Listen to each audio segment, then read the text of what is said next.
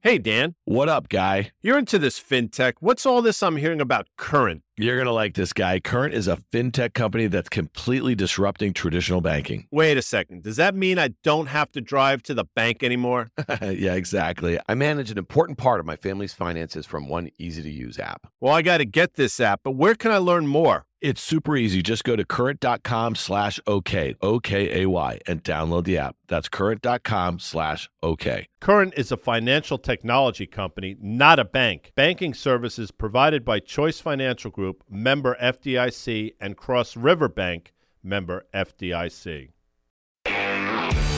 All right, welcome to OK Computer. I am Dan Nathan. I am joined by Rick Heitzmann, the founder and CEO of First Mark Capital. Hi, Rick. Hey, Dan. How are you? I'm good. We are in studio here, and we are on election eve. It is Tuesday afternoon. We have a ton of stuff to talk about today. Okay, there's tons of stuff going on. Public markets, crypto, private markets, a whole host of things here. I have a great conversation with Jake Wood, the CEO, founder of Groundswell, also the founder of Team Rubicon, which is an amazing organization. We're going to talk all about that with Joe Marchese, the build partner at Human Ventures. Okay, so stick around. That's coming up after Rick and I we're going to go through a lot here, people. We're going to talk about Elon, Twitter, Tesla, the interrelations of that. We're going to talk about SBF, FTX, Binance, BTC, the whole shebang, okay? But Rick, here we are. By the time our listener is taking all this beautiful content in, there's going to be a pretty clear indication of how the midterm elections went, okay?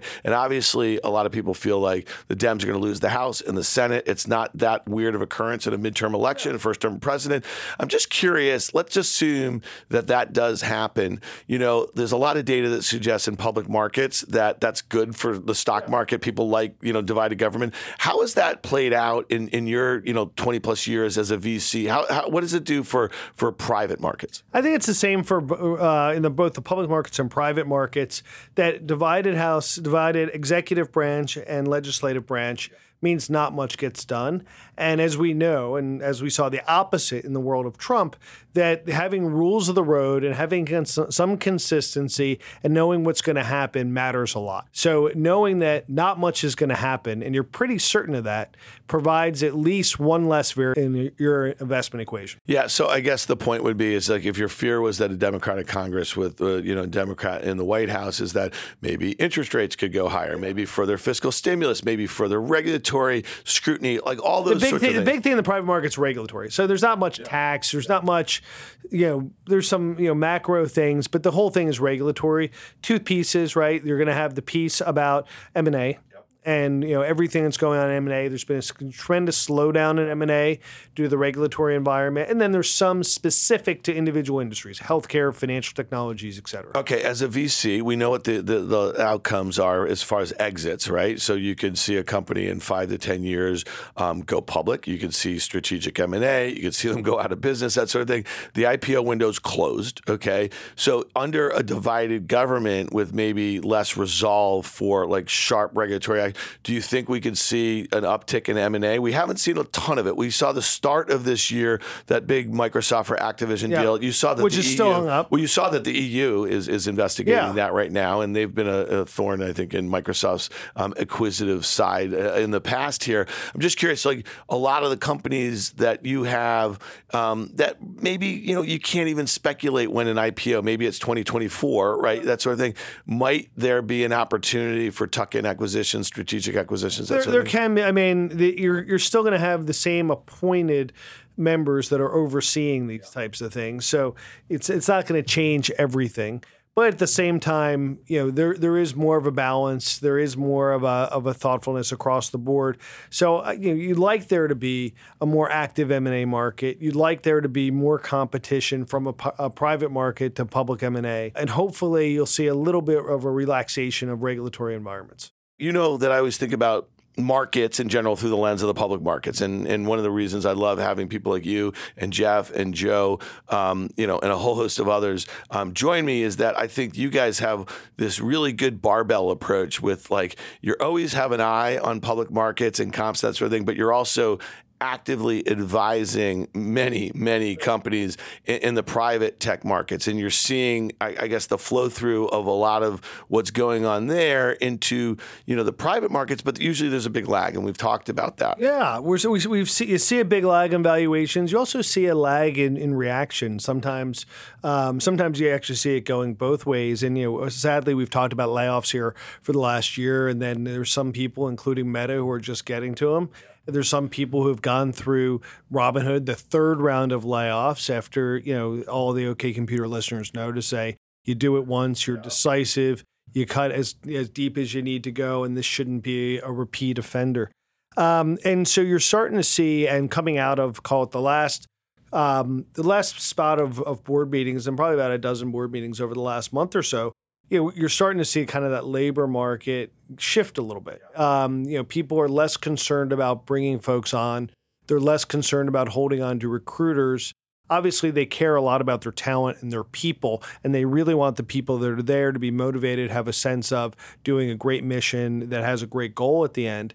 But it's less about, oh my God, how am I going to get the next person in the door?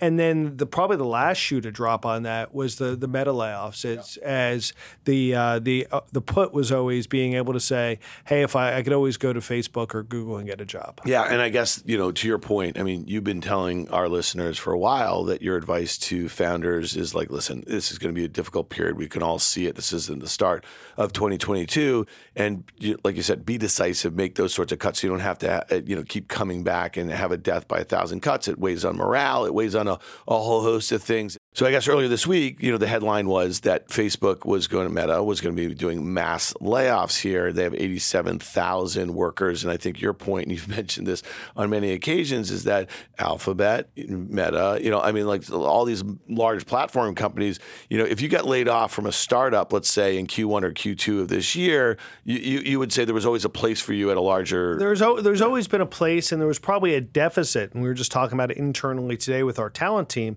that there was a deficit of, you might not go even in Q2, you might not go from a great startup to Meta or Alphabet, but you could always go to a Macy's. Yeah. There was always a place to land. And I think you're starting to see a concern that is there always going to be a place to land in the future? And this might be, one of the first signs of consumers, especially young consumers, Henry's high income, not rich yet, millennials, of them facing a comeuppance. Yeah, so this was the Meta one was really interesting because about a week and a half ago, the stock was down 25% in one day, and was after they reported their Q3 and gave disappointing guidance. And you mentioned Jeff before, so Jeff Richards was on with me last week, and we were talking about Meta. And I told him I kind of bought a little bit. The stock is down 75% from its highs a year ago, and whatever Mark Zuckerberg and the executive team saw about their core business a year ago, or at some point in 2021, causing them to spend tens of billions of dollars on rebranding and refocusing this company that has a third of the world's population that they could call a monthly active user, over 3 billion people. At the time, they knew that this was not going to be met with like a level of exuberance. The NASDAQ was just topping out. No one knew that, but interest rates were starting to go higher here. And so the fact is that he doubled down on his commitment to the strategy. This was a couple weeks ago, but they didn't talk about cutting spending. But then 2 weeks later, after the stock's down 30%, what do? They announce mass layoffs. It allows him to stick to whatever his view is of this company going forward, but also appease investors who are looking for cost reductions. Yeah, I mean, I think he's Mark Zuckerberg's a lot of things. Stupid is not one. So, if you think about what he had to do, he has a vision. It's not a bet the company vision, because the company is obviously wildly successful and very large. But he's putting $250 billion into the metaverse, which is, basically, would it be that in alone would just be a top 20 of all time market cap company. So he's betting the company on that, but at the same time, he has the perfect business model of generally user generated content, which is socially shared and produces tons of cash.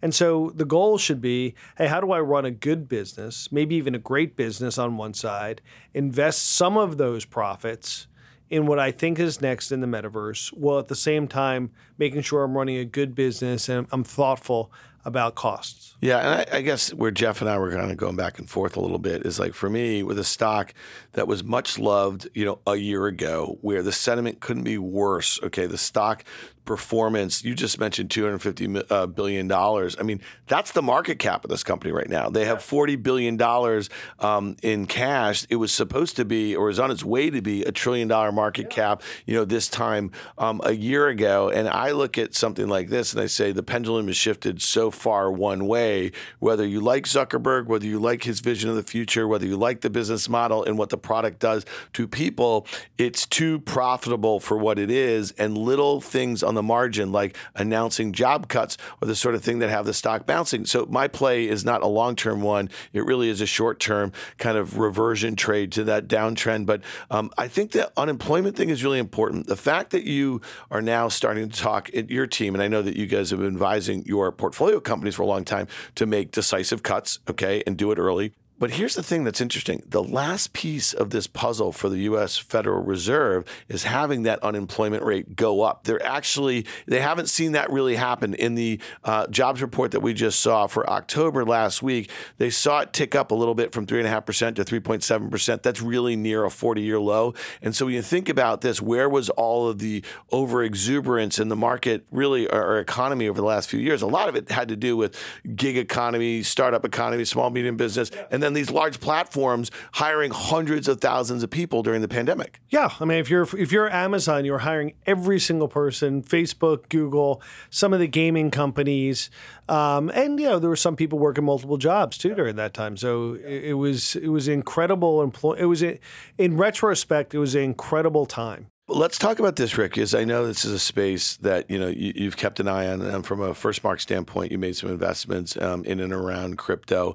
One of the things I think is really interesting is that we've had this gentleman named Sam Bankman-Fried, who's the CEO, founder of FTX, which is a large retail crypto exchange. They had their own stable coin.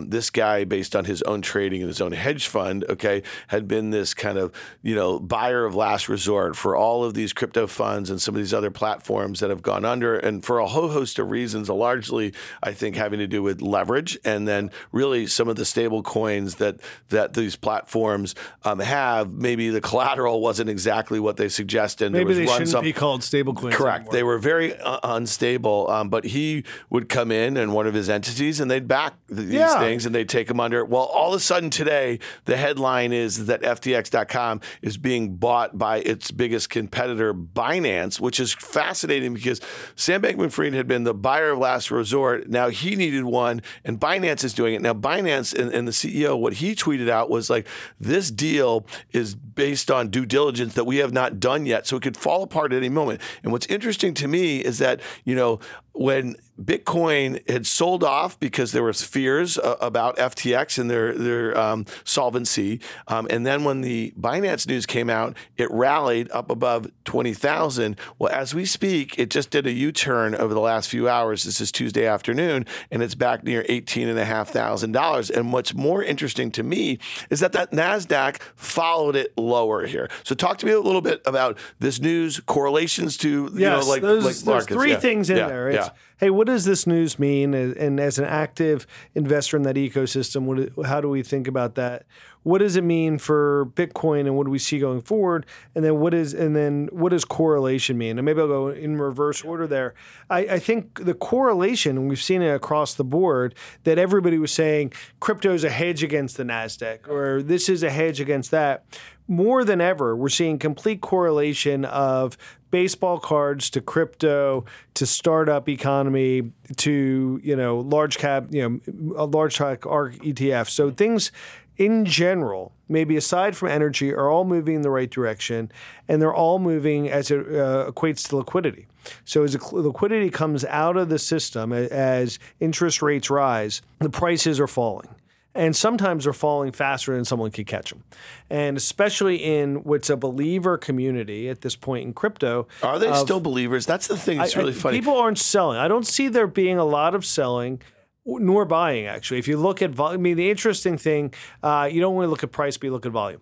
So if you look at volume, the volumes kind of aren't there, and therefore when there's a distressed seller, so let's say, Binance, when they said they had to do diligence, my guess is a lot of that's balance sheet diligence and a lot of the leverage. And my guess is they're going to have to unwind a lot of this leverage through the sale of coins. So obviously they're going to have to sell, semi-stable coins. They're going to have to sell Bitcoin. They're going to have to sell all of this crypto. And who's going to be the buyer there? The market's not efficient enough to absorb that. And I think that's why you're seeing the volatility there. And I think that's where you're seeing some fear in that part of the market. Before we get to the other two components, I just think that, the support of Bitcoin is something that's really interesting. My co-host, who Danny Moses of On the Tape podcast, with Guy and me, he's been talking about this for over a year, is that he thinks that there's something really evil lurking in these stable coins, Tether in particular. That was FUD around Tether is like as old as like the crypto hills here. But we've seen it one by one over the course of this year this was in the summer of 2021, USDC, which is backed by Coinbase, that's their stable coin. There was issues about what is the collateral for that. And so we saw, so to me, this has been going on for a very long time. I guess it almost feels like a bit of a shell game here because SBF, FTX was backstopping, all of these other ones were failing. Now we have Binance. Literally, this is their main competitor. If he wants to put them out of business, he could put them out of business right now. But he could also put himself out of business. Imagine if he's that next. Completely... It's like the financial crisis, exactly. Like when all the banks were going over who was next. Who was next? Yeah. And if they have to sell all their coins, obviously the Binance collateral goes away also. And supposedly that was part of what Sam was doing at FTX is he was supporting the ecosystem, maybe because he wanted to, maybe because he had to. And he had to support the ecosystem for his own balance sheet.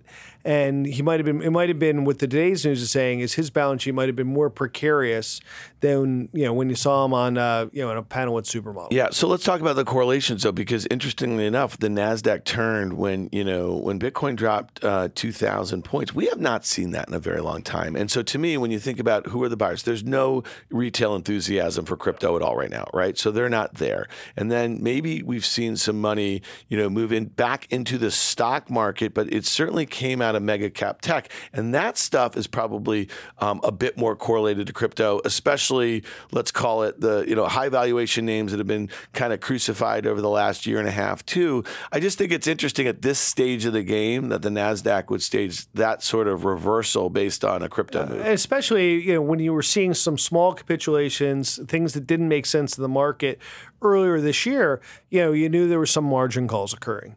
You knew that there was some leverage unwinding. You knew people were covering shorts when it was a much more active market and a much more volatile market being played. Today, that doesn't seem like it's the case, especially in crypto and especially as it relates to the NASDAQ. So it just shows that these systems might be weaker and might be not as resilient as we'd hope they were. Yeah, I mean, listen, at the end of the day, all the people that have been pushing it on Twitter, there's no more laser eyes. They're not tweeting these long threads about the religion of this sort of thing. Matt Damon's making movies again. Yeah, I mean, I guess fortune doesn't favor the brave, people. All right, well, let's talk to me about like how you're thinking about the space, because again, at First Mark, you guys have made some investments over the last few years, and some of them, you've kind of articulated this before, more of the picks and shovels sort of thing. Picks and shovels. And, we believe in software that does jobs, right? It could be video game software that makes you happy. It could be workflow software and financial services that enables compliance. And it could be crypto projects that do jobs like Helium providing Wi-Fi. And we've talked about that in the pod before. Yeah, we have. I have a Helium router. Yeah, it's great. Yeah. You're printing money. Yeah, well, it was. I don't think it prints anything right now. It's Rick. We'll have to have a talk about that. We'll talk about that offline. Off pod. But so we're investors in the ecosystem. We think there are a lot of projects which make sense. We think there's probably more projects that don't make sense. But we're prepared for what the crypto winter is. And I think the key thing that we're thinking about in terms of crypto winter, especially, here in the middle of November, is, we're not expecting the winter to be over if Puxatawny Phil sees his shadow or doesn't see his shadow. I forget which one it is, that, in, March, April next year, Bitcoin's back at 40,000.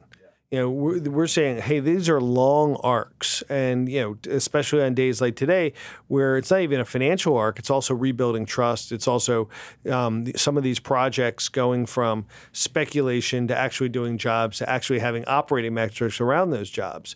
So there's a long way to go to get to the other side.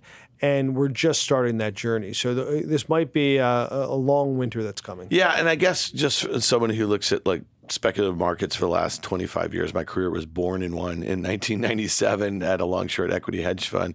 Like periods of excess like this and just rampant speculation, not just from retail, but also institutions, and especially where there is leverage involved. It's not going to end like this. Like what happened today is probably the start of a capitulation phase. And so, a lot of people, and you and I were talking about it before, people like there's this mirage that 20,000 or so in and around that, either side of it is some sort of support. It's not, people. I mean, this thing, had kind of bottomed out in 19, in the low single digits, thousands. Okay. And then it consolidated after it took off after the start of the pandemic in around 10,000, and then went all the way to 70, and here we are. The fact that we're down so much from 70,000, like within a year, and we've been really going nowhere over the last couple of months in and around this 20,000. These headlines could just be the start. I mean, you need to have some sort of washout here, and all those retail holders have been hanging on for dear life. All those influencers that they followed and all the laser eyes, they're just hoping they're right, and sooner or later they're going to give up hope, and that's how bottoms happen. They could be forced to give up hope, right? I mean, they could be leveraged against the NASDAQ. They could lose their job at Meta.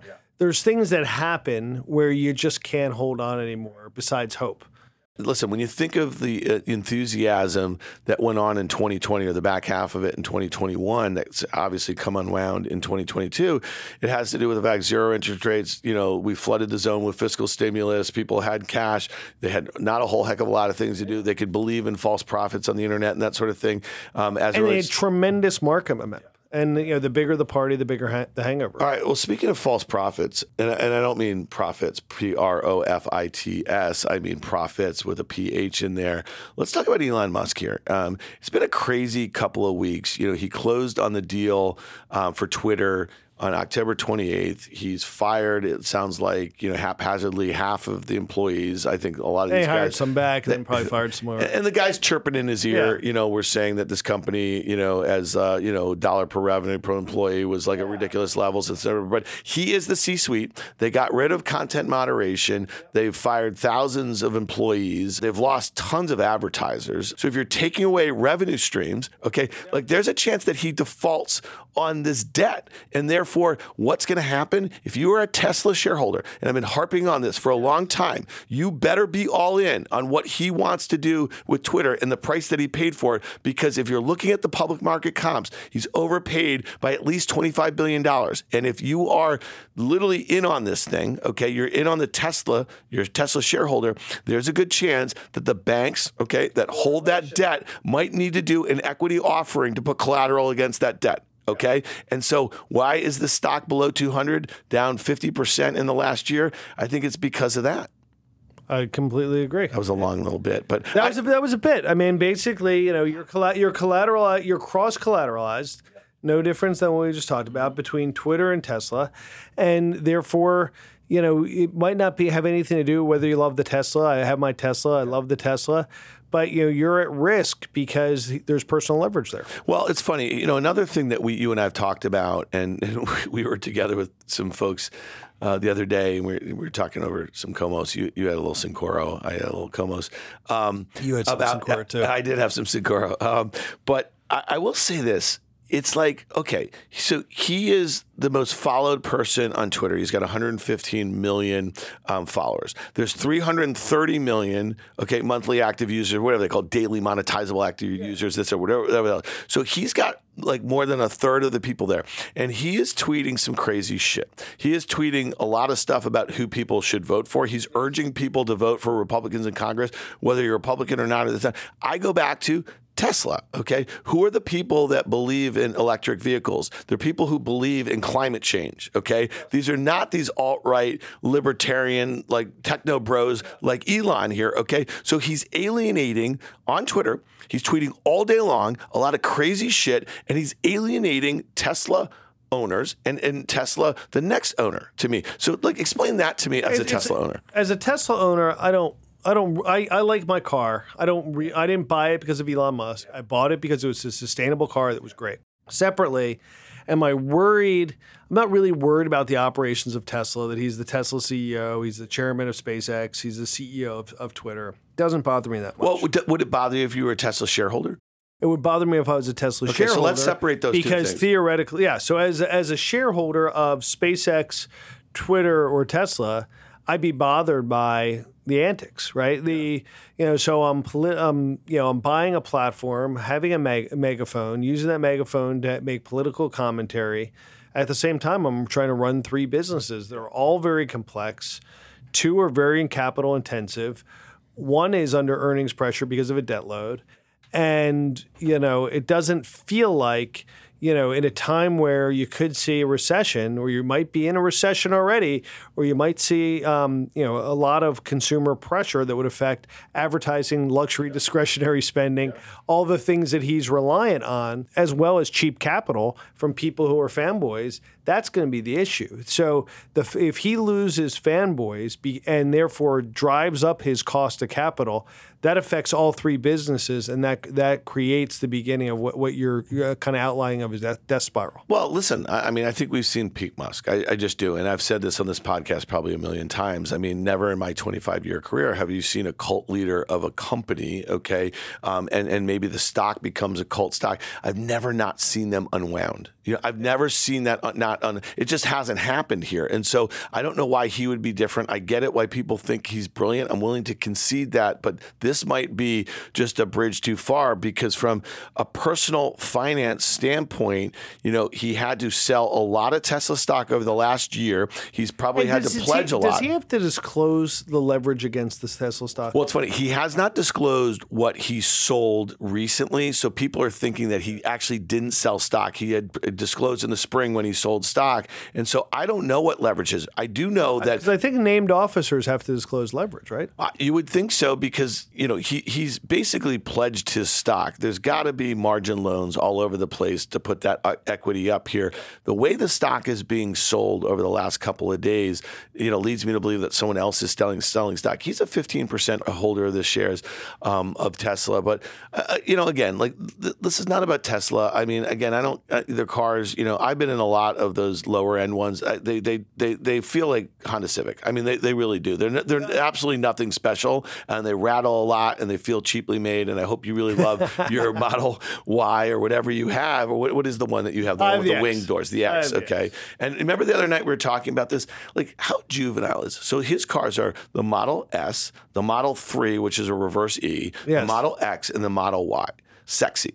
Okay. Yes. He's got this fascination with 69. Okay. Yep. This 420. This reeks of a guy who had never smoked a bone and had never been boned before in his life. So I'll just leave it at that. All right. And then just in general here, I think Amanda's gonna be like, we gotta cut that. But in general here, no, we're gonna leave that.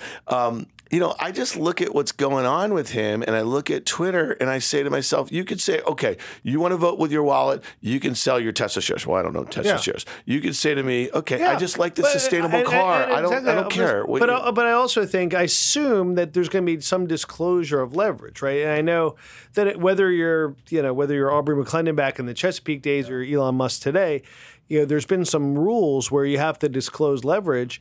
And if I owned a company, if I was an equity shareholder of a company where the CEO has significant leverage against his shares and he owns 20% of the company, and a lot of that's based on the performance of a company in social media, if I'm trying to own a car company, that would seem like a crazy risk that'd be a little bit too far. It seems like, listen, I've said this, if you want to give me the over-under of 2 years, whether Elon's going to be the CEO of Tesla, I've taken the under. I just don't know. Sooner or later, there's going to be shareholder suits against him, lots of them. First of all, there's current investigations into the company as it relates to their full self-drive, and we know that. That's been disclosed. Okay, so there's numerous ones there. He might have major capital issues if the capital markets go lower, if interest rates stay higher, if Twitter were to default on some of their debt covenants, okay, if Tesla's, access to rare earth materials so they can make, these batteries, they're making them in China. Who knows what's going to happen with China? If China were to attack Taiwan or in some way, shape, or form, blockade them or do something like that, will Tesla be able to manufacture in China and really tap into a very important market as it relates to demand for them? Consumer demand as well as production. 100%. I agree. So it's China's important. Very important on two dimensions for him. And this is where I kind of get caught up, and we're spending a lot more time, I think, than our producers wanted us on this topic. But where I get caught up is like the days before he was going to close on the Twitter deal. You remember that email or that Twitter thread that he put out there that he's doing this for humanity. He thinks free speech is so important. He loves us and this and that, whatever. Well, if he loves us and he loves free speech, why is he cozying up to the most authoritarian government on the planet, which is China, so that he has, again, access to those rare materials, access to the production, and access to those consumer markets? It just doesn't fly with me. And then when you think about how did he finance this deal for Twitter? Well, he took all this money from the Saudis. I don't know if you know that, but they're kind of persona non grata with us right now. You know what I mean? The fact that all of these banks who were so desperate to do business with him, whether it be for SpaceX, they gave him these $13 billion that they committed to in the debt. By the time they went to do the deal, why I thought maybe they had an out on this was that he spent the last 6 months denigrating the product, the service, the company, which lowered the value of the company that they had committed debt to in the spring. So to me, I thought they'd have an out. Supposedly, opening bid for that debt, is like at best 50 cents on the dollar. That makes sense. So the banks are going to literally wear, billions of dollars of losses, and they deserve it, And all these equity people who rolled their stock, if this bid did not exist from Elon Musk, this stock would have it would have been in the 20s. It would have been in the 20s. Yeah. And the fact that Jack Dorsey, the co-founder of this company, who was a 2-time CEO, had a 2.5% stake in Twitter, and he rolled it into the deal at $54.20, at $44 billion, it makes you think, how fucking smart are some of these guys? I mean, I don't mean smart. You saw the back and forth via text. You saw the back and forth via DM. They're just like everybody else. Dumb like us. All right, there's the title right there. Right Dumb there. Like us. Correlation. But listen, Elon. This thing is not done, Rick. This is going to be exciting. The reason why this is all over the financial media is this is an exciting soap opera playing out that could end terribly. And I'm sure the media would like to see, this a restabilization and a ballast of subscriber fee growth isn't the story anyone's playing for now. They're playing for how does this all correlate with the most exciting car company of the last 100 years, the most exciting space company in the history of time, and the craziest social media platform that probably got in and got rid of a president in the last time. And now all of a sudden they're all run by one guy who's the richest man in the world and likes to make dick jokes. I mean, you couldn't have scripted it better. He likes poop jokes and dick jokes. I mean, again, I'm juvenile. Let's just, all right, should we move on from Elon? Sure. Should we move on from Elon? Let's talk about a couple headlines. This morning I tweeted this out and I thought this was kind of interesting because I'm like, I'm doing my morning reading here and I'm going over a lot of different sites, CNBC, Bloomberg, FactSet. I spent a lot of time on there. The Information, which I like too. And I just saw a bunch of headlines. Here was one. Tesla stock has dropped more than 35% since Elon first said he'd buy Twitter. Carvana stock has dropped 97% as outlook darkens for used vehicle market. Crypto billionaires brawl triggers contagion fears in markets. And then this one here, and this was going to be one that I really want to focus on. 9 public tech companies is from The Information worth less than what they VCs originally invested. And I see all those headlines as a monolith, and I say to myself, it's kind of the beginning of the end game when you think about how many stocks in the market are down 70, 80, 90%, how many cryptos have lost most of their value. I mean, the list goes on and on, you know what I mean, as far as the air that's come out of SPAC market, that's come out of, the IPO market is dead. I mean, you need to start seeing headlines like this. And I guess with my tweet, I was like, we're kind of starting the end game of the bear market, and it probably takes maybe 1, 2, maybe tops 3 quarters, but you'll see it as a rounding bottom a little bit. And again, you need to see capitulation. So when you see in your market, in the private markets, a headline like that from the information, what does that signal to you? Well, I don't think we're rounding the bottom. We might be rounding the bottom. It might be a wide turn. Yeah, well, creating a round bottom takes a while. Really hard to be worse than, a lot of these companies, which were everyday names of Rackspace and Compass and Oscar, being, less than 50% of what they raised in venture money in this story. And, we're seeing a lot of companies being valued at less than what they raised. You're seeing the down rounds, the recaps occurring. And all the venture capitalists, whether they tell you or not, are all working through some companies they have, which hit a rough patch for one reason or another. But, it's time to work through those. I think the key thing that'll determine if it's 1 quarter or 5 quarters is what happens to the consumer, right? There's 2 things I think people are most worried about. What's the contagion of unemployment, and what does that mean for consumer confidence? So where's consumer confidence today? It seems to be eroding. Things, whether it's crypto eroding it, whether it's your next door neighbor got laid off from Meta, whatever those things are that are eroding consumer confidence.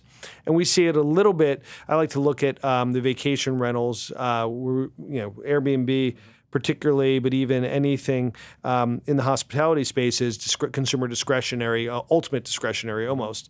And what does that mean? And they're still holding up, but everybody's quite scared there. And then the second piece is the Fed going to overcorrect, right? So they've given every signal that they're going to overcorrect. They're up, 550 basis points in the last 6 months. It takes 6 months to have that flow through. So they haven't even seen the results of the corrections they made in March and April, and therefore, but at the same time, they're full steam ahead.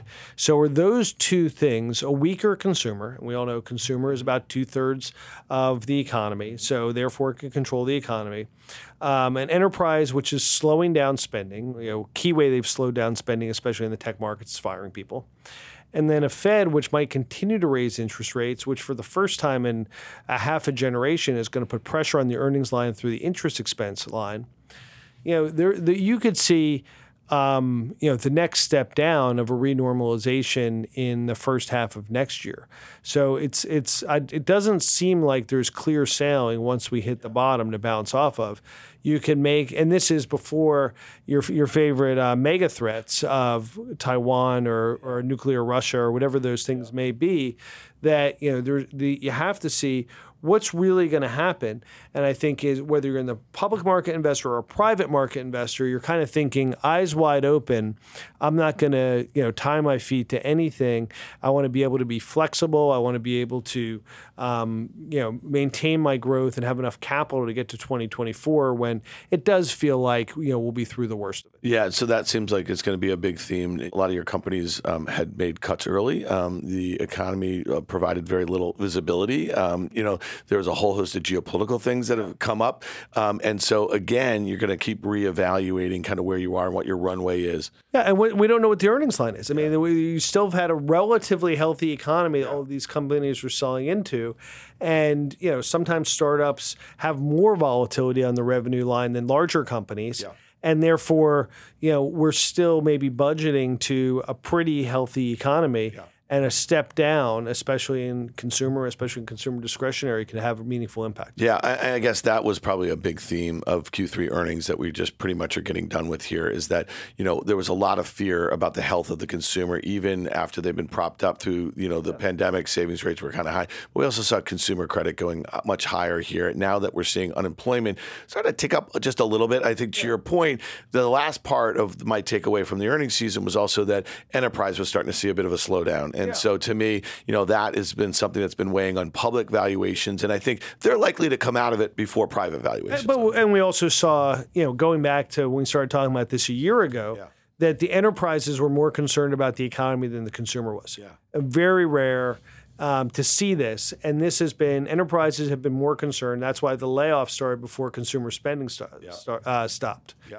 So, it's although the enterprise is leading the tightening, it eventually gets to the consumer, and that's the bigger piece of the pie. Yeah, well, that's going to play out over the next few months. We covered a lot of ground today. Really appreciate you being here in studio. So everybody, stick around. I have Jake Wood, CEO, founder of Groundswell, and Joe Marchese. He is the build partner over at Human Ventures. Hey listeners, it's Dan here. I want to tell you about a company that I'm really excited about. It's called Current. It's a fintech company that's completely disrupting traditional banking. I'm a new Current customer. And it's already helping me and my entire family manage our finances, all from one easy-to-use app. So try Current for yourself and get the app by going to current.com/OK. That's current.com/OK. Current is a financial technology company, not a bank. Banking services provided by Choice Financial Group, member FDIC, and Cross River Bank, member FDIC.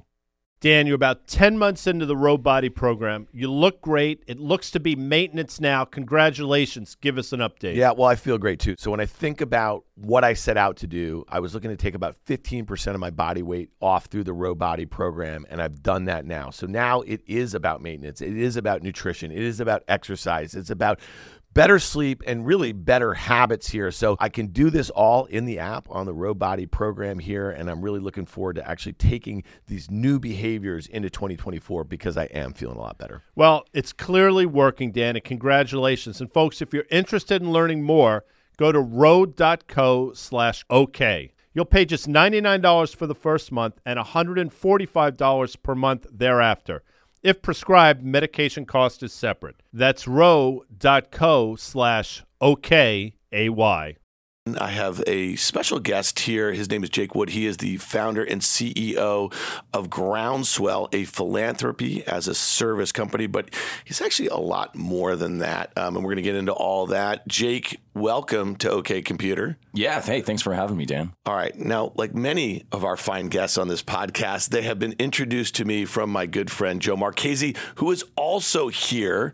Partner at Human Ventures. You know him. You love him. Backed by popular demand. And, we've been wanting to do this podcast for a while. Like I said, I met Jake, I think a couple years ago. Before you founded Groundswell, you were the founder and I think CEO at the time of Team Rubicon. I want to talk a lot about that. You're in town from LA this week in New York because you have Team Rubicon's huge gala. I went last year. It's a phenomenal event. You guys raise a ton of money for a great cause. We're going to get into all of that. Joe, you've been involved. You know Jake from Team Rubicon, correct? Yes, we met in the early days of Team Rubicon in Lima, Peru, of all places. In Lima, Peru, as one does. Yeah. Well, I mean, Joe obviously serves in many ways, trying to help others here. Let's take a step back here, Jake, because I remember reading this profile of you in the New York Times last year, and it's pretty fascinating. He's got like a Forrest Gump thing to him a little bit.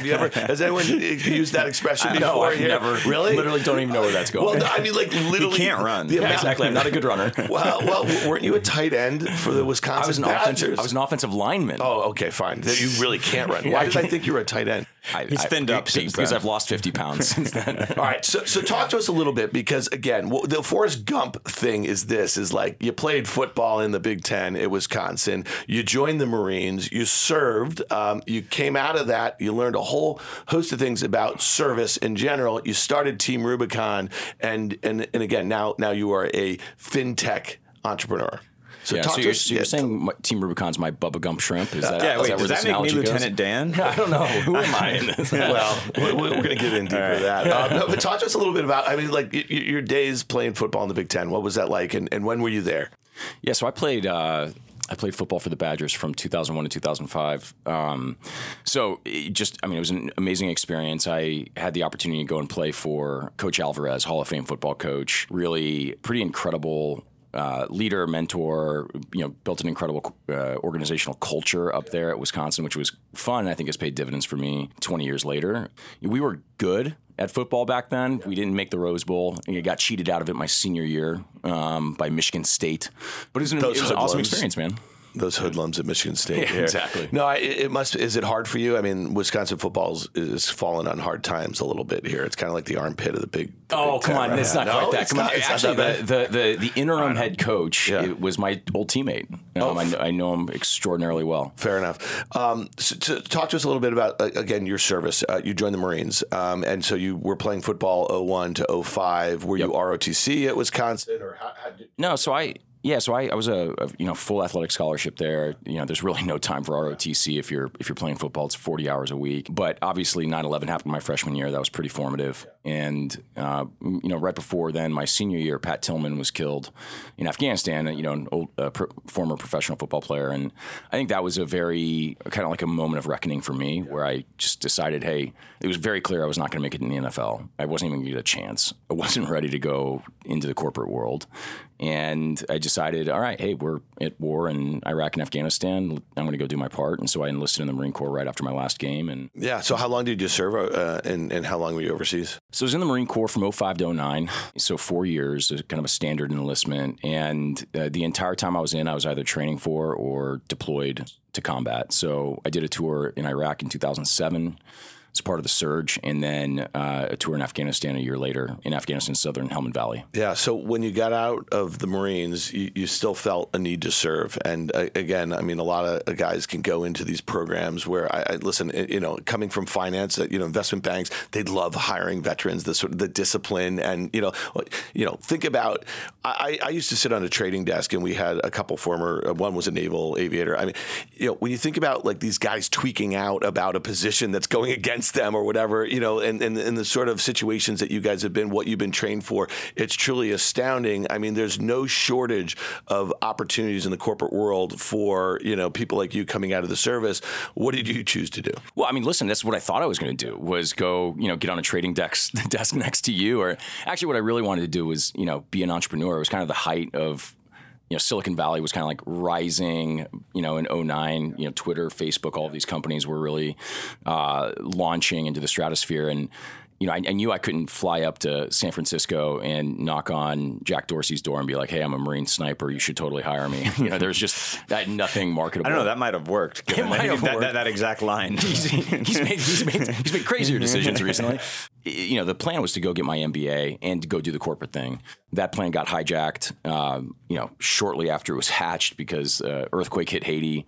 Got a wild hair up my ass and decided I wanted to help. And that was really the genesis of Team Rubicon, was that event. We went down there, we took some veterans and doctors, we were helping out after that earthquake, and then it just really snowballed from there. And fast forward 12 years, that organization that started with 8 random people is an organization with 150,000 people across the globe, responding to hundreds and over 1,000 disasters since inception. When you started Team Rubicon, did you really think it was going to kind of be a one-off sort of situation here? We have this massive earthquake, this thing in the Western Hemisphere, and you thought I could, given my knowledge and my ability to kind of mobilize some friends who are like very capable. Did you have the idea of this massive organization that you built? When we first said, hey, let's go to Haiti, it was, we're going to go down there a couple weeks, we're going to come back, it's going to be a story we tell at bars, and Joe's on the board, and it's how we've really gotten to know each other well.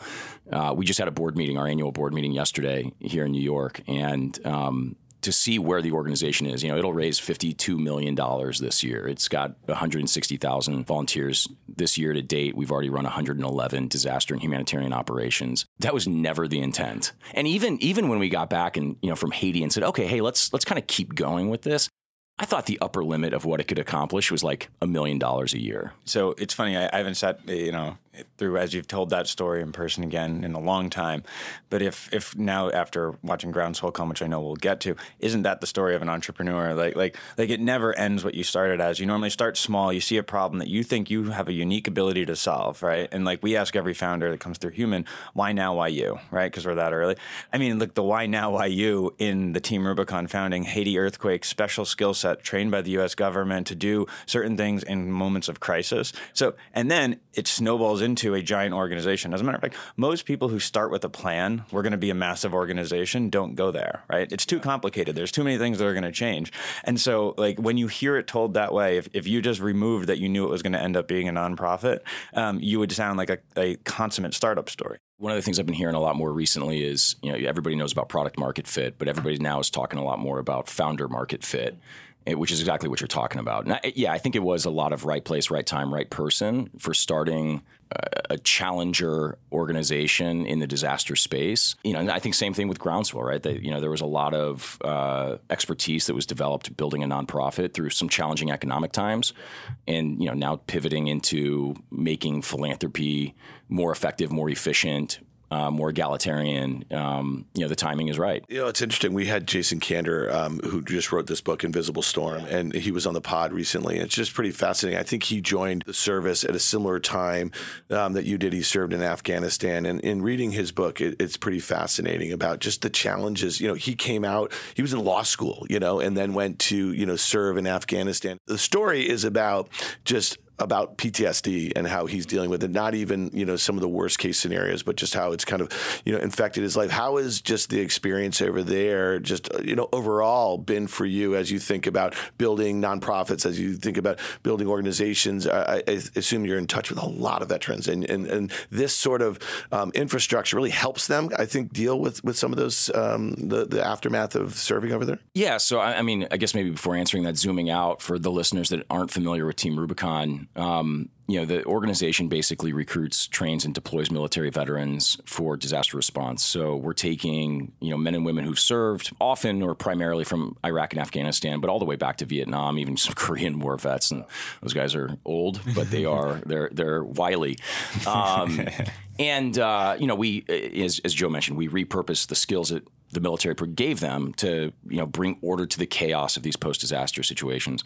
And I think what you're referring to, Dan, is this unintended consequence of that mission that we discovered was these veterans found this renewed sense of purpose that was really powerful. One of the things my wife likes to joke about, she's like, Jake, you never actually got out of the Marine Corps because, I started Team Rubicon 60 days after the Marine Corps. So I never really had that hard transition where I found myself lacking purpose because I just started pouring it into Team Rubicon. Now, I can't say it was without challenges. I lost friends to suicide. My sniper partner committed suicide, 2 years after I got out. And, those were tragedies. My unit, the whole battalion that I served with has lost more men to suicide than we did in combat. And we served during the 2 deadliest years of the war. So we lost a lot of Marines in combat, and yet we've lost more coming back. And I think maybe pull that thread just a little bit further. I think one of the things, as you mentioned, post-traumatic stress, PTSD, I think it's a very misunderstood dilemma. I think it's overdiagnosed. And I think what we often do is conflate PTSD with moral injury,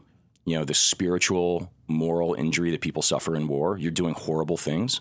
You're seeing horrible things. That's not necessarily the same as having kind of a chemical imbalance of PTSD. And you have to approach them differently.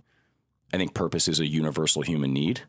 And certainly, for someone coming back from war, I think that's exacerbated, and I think Team Rubicon has helped there. Yeah, no, well, that's great. I would love to get to kind of, Joe, how you got involved in it. You guys just mentioned that you met in Lima, Peru, so it was during, I guess, disaster relief. No, situation? Actually, it was a tech conference. It was a tech for good, tech for change. Here, let's start that over again. No, it's okay. It's because there's some relevancy here, which is like so. When I first met Jake, we were at a Tech for Good conference, and we're talking about how people can participate, get engaged. And Team Rubicon was just getting started. He was early days of Team Rubicon. I met Jake, obviously, dynamic person.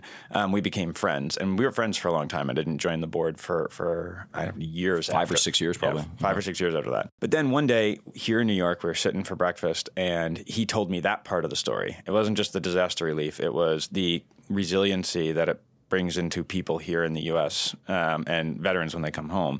And it's that dual purpose of the organization that gave me, it just kind of lit a fire for me. And that became something that I was very passionate about. Having never served, I'd always been shy about, I don't want to be on the board of a nonprofit that's veteran-led because I haven't served. And it was Jake coming around saying, no, we need people who are storytellers, marketers, people who've been here.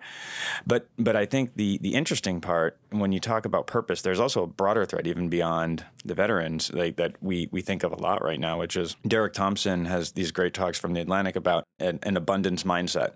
So our society might end up in abundance mindset, but like we need purpose for people, right? And people participating in civic duty, people volunteering, people helping their neighbors, going across political lines. That kind of purpose economy was a big deal for me, and almost as much as the disaster relief, as what Team Rubicon does on the worst days. What are they doing on all the other days? And so that was when I got hooked. I was 5 years into Team Rubicon, joined the board, and then we'll start to get into what I saw in Jake, which was I saw board meetings run better than $100 million funded startups. I mean, the corporate partnerships, the discipline in raising money, the metrics they were measuring people by, managing 100,000 person volunteer force in the U.S. was just astounding. And so then it came to a point where I said, if you ever start anything, I'm not recruiting you out of a nonprofit. I want to make that very clear on this.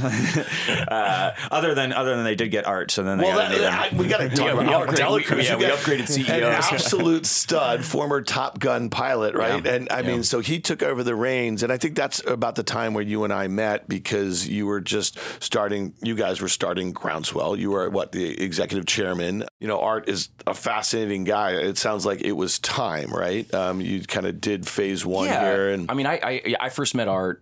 We got put in touch by mutual friends. I wasn't looking for, to add a senior executive to the team, but I walked away from that meeting and I just said to myself, like, I'm going to hire that guy one day. And, about a year later, I called him up. He was working for Northrop Grumman or Raytheon or something like that, probably selling missile defense systems. And I said, hey, man, you sick of selling missiles to Saudi Arabia? You want to go do something more meaningful? And he said yes. So he came on board as my COO, and, I was lucky to have him as a partner for 5 years. And it was just time. It was time 5 years later for me to step away and do something else. So how can people who are listening to this now participate? How can they just donate? What are some of the things they can do for Team Rubicon? Yeah, I mean, it's really very simple. So, go to our website, teamrubiconusa.org. And one thing that I failed to mention earlier, it's not exclusively military veterans that are involved as volunteers with our organization. We've got 25-30% of our volunteers are, have not worn the uniform, and they're incredibly valuable to the mission. Joe mentioned, building this resilience. How do you make our society more capable, more outward thinking, less insular, less thinking about, hey, what's in it for me? And so we'll take anybody that wants to serve, and we'll give them the skills that they need, a mission that's meaningful. We'll keep them safe, and really show them how to have impact. So, whether it's donating your time or your money, we'll put it to good use. All right, people, let's do that in support of Team Rubicon. Okay, Joe. So again, you just said that you didn't want to recruit him out of this like really well-functioning, dual-purpose nonprofit, but you kind of did. Or what did you say to him? You said, whenever you're ready to do something in the private sector. The literal line was, if you want to start an ice cream stand, I will back the ice cream stand. I really was hoping he didn't want to do that, because that would have been harder to explain to the LPs at Human. But I was like, whatever it is, I'm in. And I just remember it was probably 6 months of thinking through or just bouncing things around as you were getting ready to get art ready for the chair. And then one day you called me and you're like, okay, I found the thing that I can't sleep because I'm thinking about it. Yeah. I found the thing that keeps me awake. And it was this idea of corporate philanthropy. Yeah.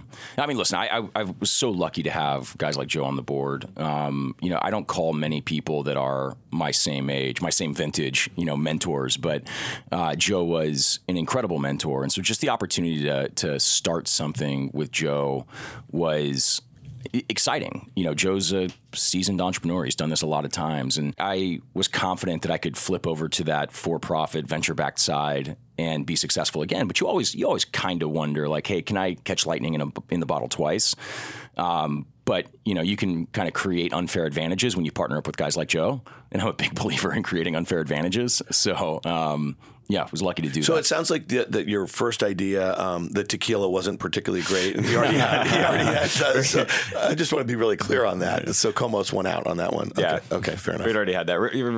Richard Betts, I don't know that he could beat Jake at a lot of physical contests, but in crafting world-class tequila. Not that you'll be lacking this week in New York City here, but every guest of OK Computer and On the Tape gets a bottle of Comos tequila here. So you're going to have a little bit of that. All right, but talk to us. us what is philanthropy as a service? You do recognize the fact that that's probably a new concept to a lot of people. Yeah. So let me, I guess, maybe back up and share the problem that I observed. So, in 10 years running Team Rubicon, I raised $350 million in philanthropy, right? So a lot of money. And I realized kind of two things. One, rich people have access to tools for their giving that average people don't. I always found that was unfair. And I feel like in today's age, that just didn't seem logical anymore. Second thing was companies think they're good at giving away money and they actually suck at it. So you have a lot of companies out there giving away a lot of billions and billions of dollars of philanthropy a year. They think they're good at it. They're not. They think that they're driving business outcomes with it. They're not. They think they're inspiring their employees. They're not. And so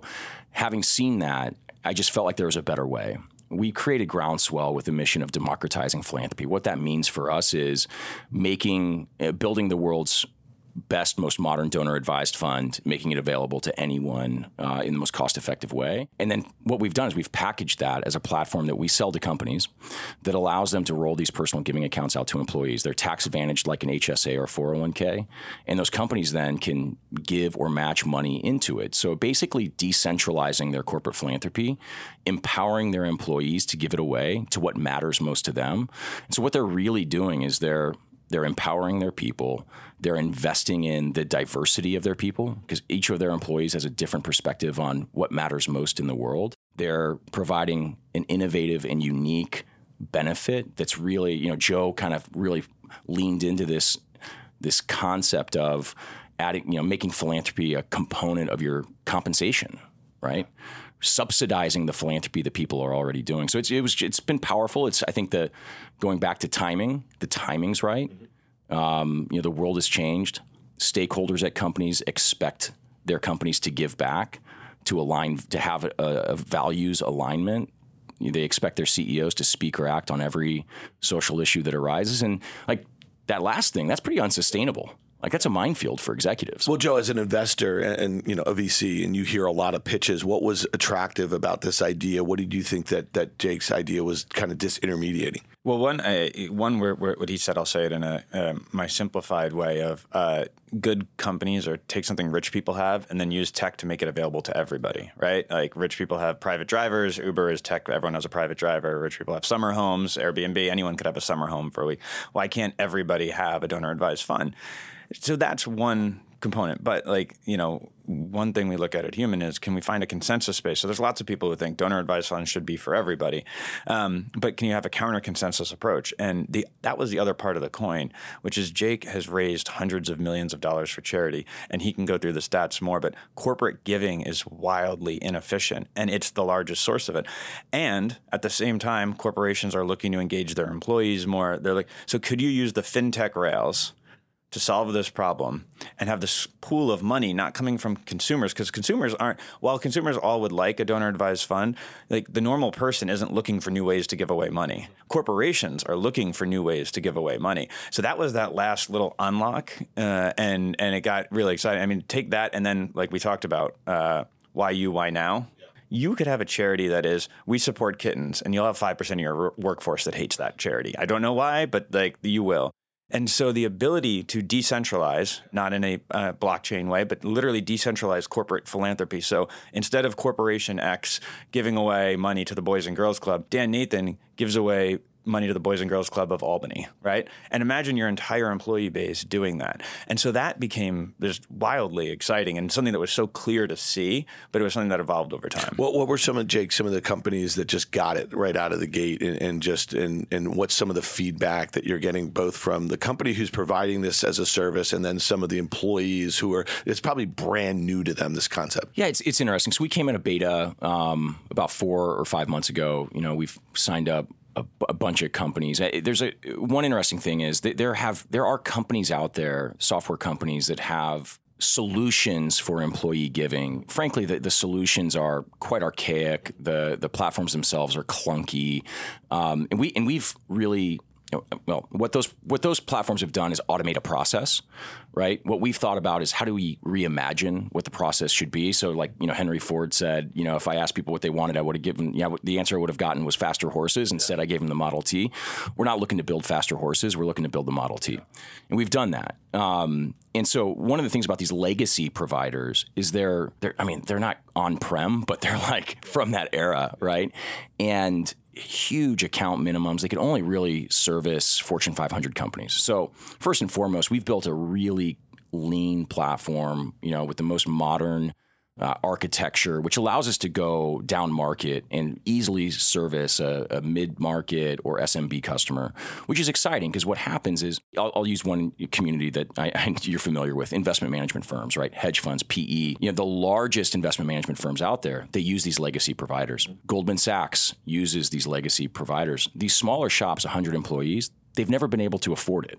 It never made sense to spend $50,000 on a platform to do employee giving when you're only giving away $100,000 a year.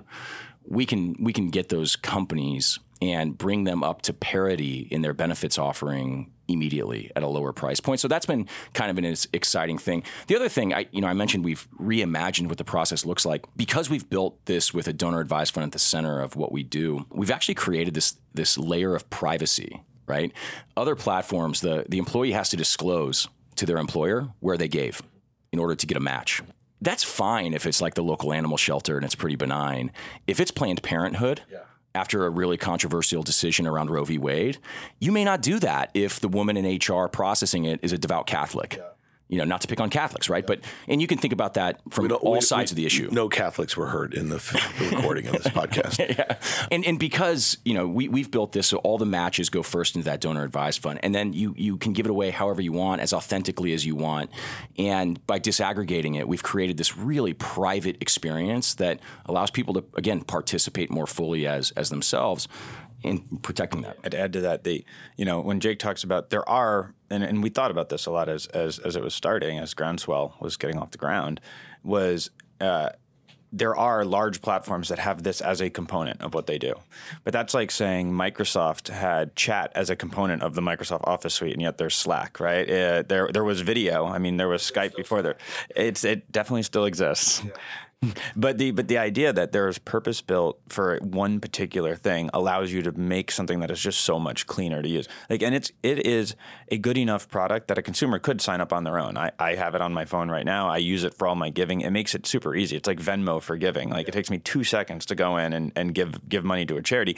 And then at the end of the year, just think about it. At the end of the year, I just have one account. Do you know everything you gave to over the last 2 or 3 years? No, it's a mess. You literally have to go to your Amex card and sort. And, I mean, it really is a mess. I tracked mine in my inbox. And this is the same problem for someone who's making $50K a year, $100K a year, $200K a year, all the way up until you have a family office that can keep track of this stuff, which is the 1% of the 1% of the 1%. You can't do that. So making it easy enough that a consumer says, "Oh wow, this is something I'm going to take with me." But then, okay, but where's the funding going to come from? That's where the corporate. It's interesting. In my inbox, I have an email from Christy Marchese. How do you? Marchese. She's talking about her husband who's running the New York City Marathon this weekend, and you can support his charity that you're raising money for, Haymakers for Hope. And she actually has a link to groundswell.io where again, it makes it really, I think all of us are kind of like, you look at some of those other sites there and they're clunky and they don't look like legitimate. And this is really a kind of a platform based sort of thing. And I suppose for you, and I think Jake and I both know this, is that Joe and Christy are two of the most generous people we know. No doubt. Helping every organization that they find, remotely useful. The word "no" is not in their lexicon. And for you, Joe, this sort of tool must be pretty. It's amazing. I mean, look, the way we set this up, and this just kind of, this is brand new. There's not even a workflow to support this, and yet it just works anyway. Which is everyone who donates to Haymakers, I'm doing a 2x match to their charity. That would take me forever to go to every charity's page, figure out how they use it. But right now, I just have the money's in the account, and every time someone makes a donation, I just type it in and hit send, and it goes to their charity. I don't have to change anything. Listen, and I mean this sincerely. I'm in awe of both of you. I worked when I was in college in Philadelphia in, I think it was like 1993 and 94. I worked for a guy, an ex-Marine. His name was Dick Welsh, and he served 2 tours in Vietnam, and he was a stockbroker at Prudential Securities. And he used to come out to me and he'd say Nathan's, and he was aging at this point. He'd call me Nathan's. I don't know. He didn't know my first name. And he had a $20 bill, and he would go down to that croissant place. It was like Oban Pan or something, and get me a sandwich and get one for yourself. And he goes, he used to say this, I have the money, but I don't have the time. Okay. And he used to say he felt bad about me going down there and getting him a sandwich every day. But this was a guy who was uniquely interested in helping others and doing things. You know, he was a mentor to me. And so I guess I'm kind of like Dick Welch in a way. When I see people like you guys who are so giving of your time and so immersed in it, and now what you're doing is you're building a platform to help others do it and give back in a way. So I'm more that guy, you know, like you want us to go get you a sandwich? Yeah. So let's be clear. What's he asking us to do? Did you hear it? Was that sound? Was my stomach growling a little bit? Talk to us a little bit about this founder's journey for you, because I think you kind of, Joe aptly said it, you'd already been on that journey, but you were doing it for a nonprofit. You set up an organization that, you know, he was as impressed with as he is on many of the human companies who are VC backed, that sort of thing. So now where are you a couple years on? Talk to us a little bit about, there you were raising money. When you were going to raise money from corporations, they know where it was going and how useful it was and the dual purpose of it. Now it's like you are a steward of their capital, right? To build a business. What's that been like? I mean, it's been fascinating. One of the things that was pretty remarkable is we first went out and started raising money for Groundswell. I'd have a 30-minute phone call with a potential investor at the end of which he'd say, all right, hey, and this was just a pre-seed round, raising on a safe note. And they'd say, hey, yeah, I'm in for $500,000. I'd love a $1 million allocation. And I'd hang up the phone and be like, oh my God, are you kidding me? Like I used to have to beg, borrow, and steal somebody to give me $1 million at Team Rubicon. And this guy doesn't, he's met me for 25 minutes. He's going to cut a 7-figure check. It was honestly frustrating. Yeah. How easy it was to raise money. Well, you also have to remember the timing of this was right in the heat, and so a pre-seed deal at that, and like something that you're going to grow into that people could actually say, okay, I see there's meat on the bones of this, because like there was money getting thrown at the craziest things at that time. I mean, listen, we're not going to get in a macro discussion. Guy Dami's not here. When you think about the difference of where we are than a few years ago, with interest rates where they were, monetary policy in general where it was, the risk-taking appetite. But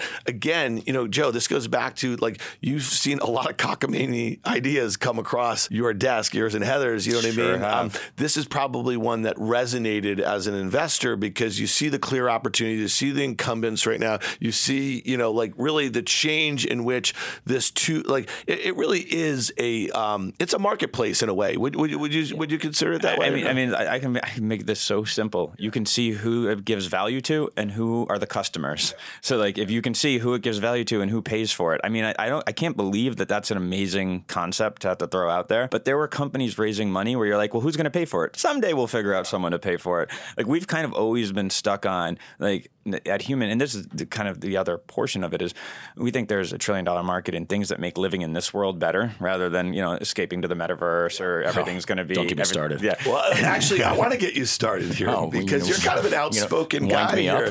No, I mean, it is interesting. And, I'll just say this, my dad is a retired lieutenant colonel in the Army, and I just did this amazing trip with him in the spring. It was one of those honor flights where, like 150 guys from Syracuse, New York, and they had people like me, like a loved one, go with them to DC for the day. And it's a truly amazing thing. All of these individuals, and they were predominantly men from all different walks of life, on that plane together, on that bus in DC, I mean, they're all like a unit again, or however you guys would refer to it. And I found that fascinating.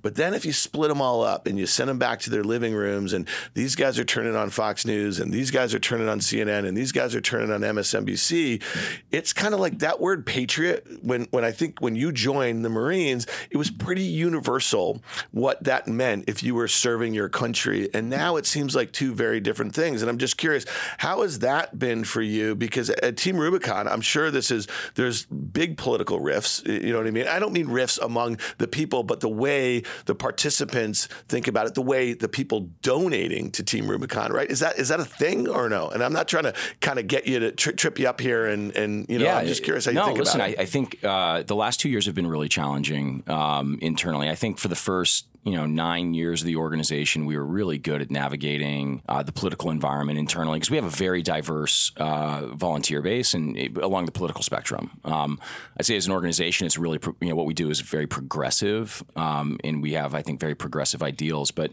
the military leans conservative. I don't think it's as monolithic politically as people want to paint it, but it certainly leans conservative. The last 2 years were hard. COVID really divided the organization, between the people that thought it was real and the people that thought it was fake. Vaccines really divided the, much like the country, but think about where we are right now. So, for instance, what percentage of Team Rubicon operations are outside the U.S.? Oh, very small. I'd say 5%. Okay. All right. Because I was going to say, here's a big issue that's basically on the ballot in the midterms next week is that if the Republicans take the House and the Senate, the risk is that we're going to see much less aid going to Ukraine. Right. And so, think about these are and Ukraine is one of the places Team Rubicon has operations right now. We're boots on the ground in Ukraine. I listen, if that happens, it's a tragedy. I think if people are so myopic to not believe or understand that we're at war with Russia it's in a proxy and I think we have to admit that. And we'd much rather be fighting this war in this manner than in the way it could manifest over the next decade. Anyway. Well, here's one other question for you because we're in this kind of political season also, right, with the midterms. I mean, donation, the mechanisms for donating to political causes, it seems absurd. You could be the most progressive or the most conservative person and you could be getting, 1,000 communications in a month from your hero, you know what I mean, on that side, and you just want to delete your account. You know what I mean? My God. Is there an opportunity, as you think about it in Groundswell, for political donations and how you might help organize that process? We've talked about, in the future, a product you cannot donate to political causes through Groundswell, right? You can't make distributions. They're not tax deductible. Yeah, exactly. It's not an authorized distribution from a public charity, which Groundswell is. But is there a companion product in the future? Potentially. One of the things that we'll know a lot about our users is the issues that they are really passionate about. I'm literally watching you say that, and I'm picturing when Tammy, who is the chief product officer at Groundswell, hears him say companion product and hears product creep, throwing her phone at something. So Tammy, don't worry, I got you. I'm here with him. He's not adding things to the product. Tammy, give me a ring. I mean, to me, as someone who actually likes to donate, if any of my friends are doing something like you're doing, if you're going somewhere to support some cause, you're going to run some race, I always give, okay? And so to your point, how do you organize all that? But then on the political side, I do a lot of donations. Some I do bigger, some I do route 2. I'd love it all in one place. It would take a while to get there on this. Two dashboards. Tammy, that's all I'm saying. Two dashboards. That's all I need. Yeah, okay. If we would have to have an entire another podcast on the fact that money isn't the problem in politics. It is the problem, and it isn't. It's a huge problem. But I'm saying it isn't the problem in that they're not winning or losing because you didn't donate that extra $1,000 so that they could buy more media that's useless for the 14th. It's all that dark money. I think one of the real issues in politics, there's a lot, but after we cover the politics, can we cover what are the right religions and why? Because I want to make sure we touch on everything here. No, I think one of the issues is they only care about these federal elections, right? And people just really fail to understand the power of local politics and helping people sift through how to get the right local leaders elected. I think there's a powerful opportunity there. Whether it's something No, I mean it is the incentives. You think about our people in the House of Representatives; they literally have to run every 2 years. It's a nonstop fundraising operation, and who are their masters? I get all that. Here's one I wanted to hit really quickly when we talk about just the economic environment has changed pretty dramatically, as we just kind of touched upon in just the last 2 years. And obviously the last 3 years since the pandemic started, it's kind of been a very volatile situation. How have you guys seen, in both organizations, Team Rubicon and Groundswell, how have you seen, the propensity for people to give and philanthropy in general, especially when we know that, lots of parts of this country really came together and tried to help, their fellow citizens in need. need, but I'm just curious from a more institutionalized standpoint, how is headwinds to an economy with rising inflation and the potential for rising unemployment, that sort of thing, how has that affected, giving in general? So America's a really unique place, but, relative to philanthropy, America's the most generous nation on the planet. And it's not even, the second place isn't even close. And recessions do dampen individual giving slightly. But, what's really interesting is Americans will still continue to give to charity even in a recessionary period, and they'll cut other spending elsewhere in their lives, but they'll continue to give. And that's just really remarkable. I think it says something about a special element of American life. Beyond the individual giving, foundations who have money set aside, they have, they're sitting on huge piles of cash. They actually step up in these moments. They understand that the need will increase. Food banks will have a larger drain. Things like domestic violence spike in times of economic uncertainty. So you have just a lot of needs. Every social issue is exacerbated in these moments, and often, foundations will step up to fill voids if they arise. There is so much money pooled at the top. Look at the amazing work that Mackenzie Scott is doing. Look at the Gates Foundation. Look at Eric Schmidt just announced a new fund. There's so much money that's pooled at the top. The problem is efficient distribution to the places where it can actually do good, right? And this is part of what was so. Won't go there either. But the idea of getting the money to where it can do the most good, this is back to what I was saying before about the decentralization of the giving down to on the ground, someone who can see that, this would be very helpful in my neighborhood if I gave this away. And technology's promise was always that we could make things more efficient through technology. Philanthropy hasn't gotten the treatment that normal financial services has gotten from technology yet. But couldn't it have the billions and billions of dollars flowing through at a more efficient level and actually just do better for us this time around in a downturn? Fascinating to see, how Groundswell progresses. And I think when we come out of whatever this economic period we're in, it really seems like, especially how, a divided America on a lot of different fronts. When you think about the example that you gave about Planned Parenthood is a really fascinating one. Like tools and platforms like yours might be, a great outlet for people to kind of funnel, money in a really effective way to causes that they care about at a time where privacy is a huge focus. I mean, that example is real, and it's I think a big deal. And also, if you think about it, there are issues where 80-90% of the population, it's certainly a strong majority. Look what happened post Dobbs, right? In the election in Tennessee, I believe. Yeah, and in Kansas. And in Kansas. Yeah. But it was a validation that there is a majority support, but there isn't unanimous support. So it's very hard for corporations to take a stance.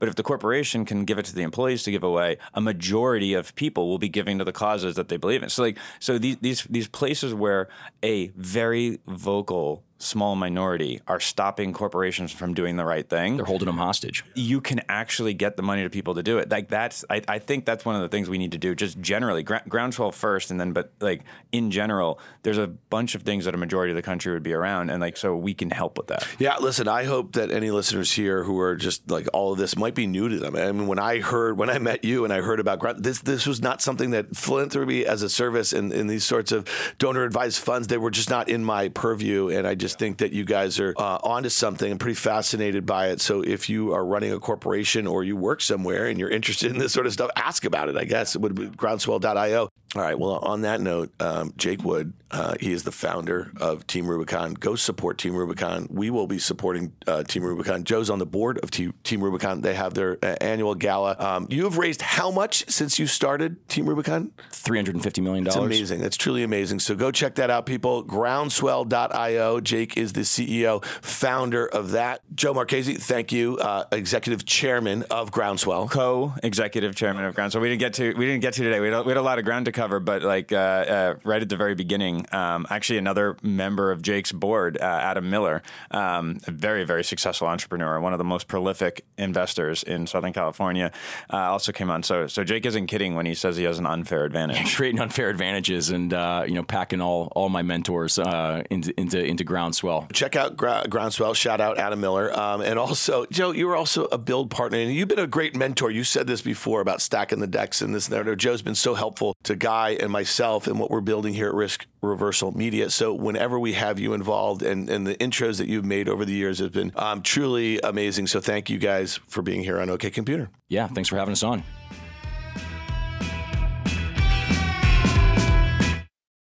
If you like what you heard, make sure to hit follow and leave us a review. It helps other people find the show. We also want to hear from you. Email us at contact@riskreversal.com.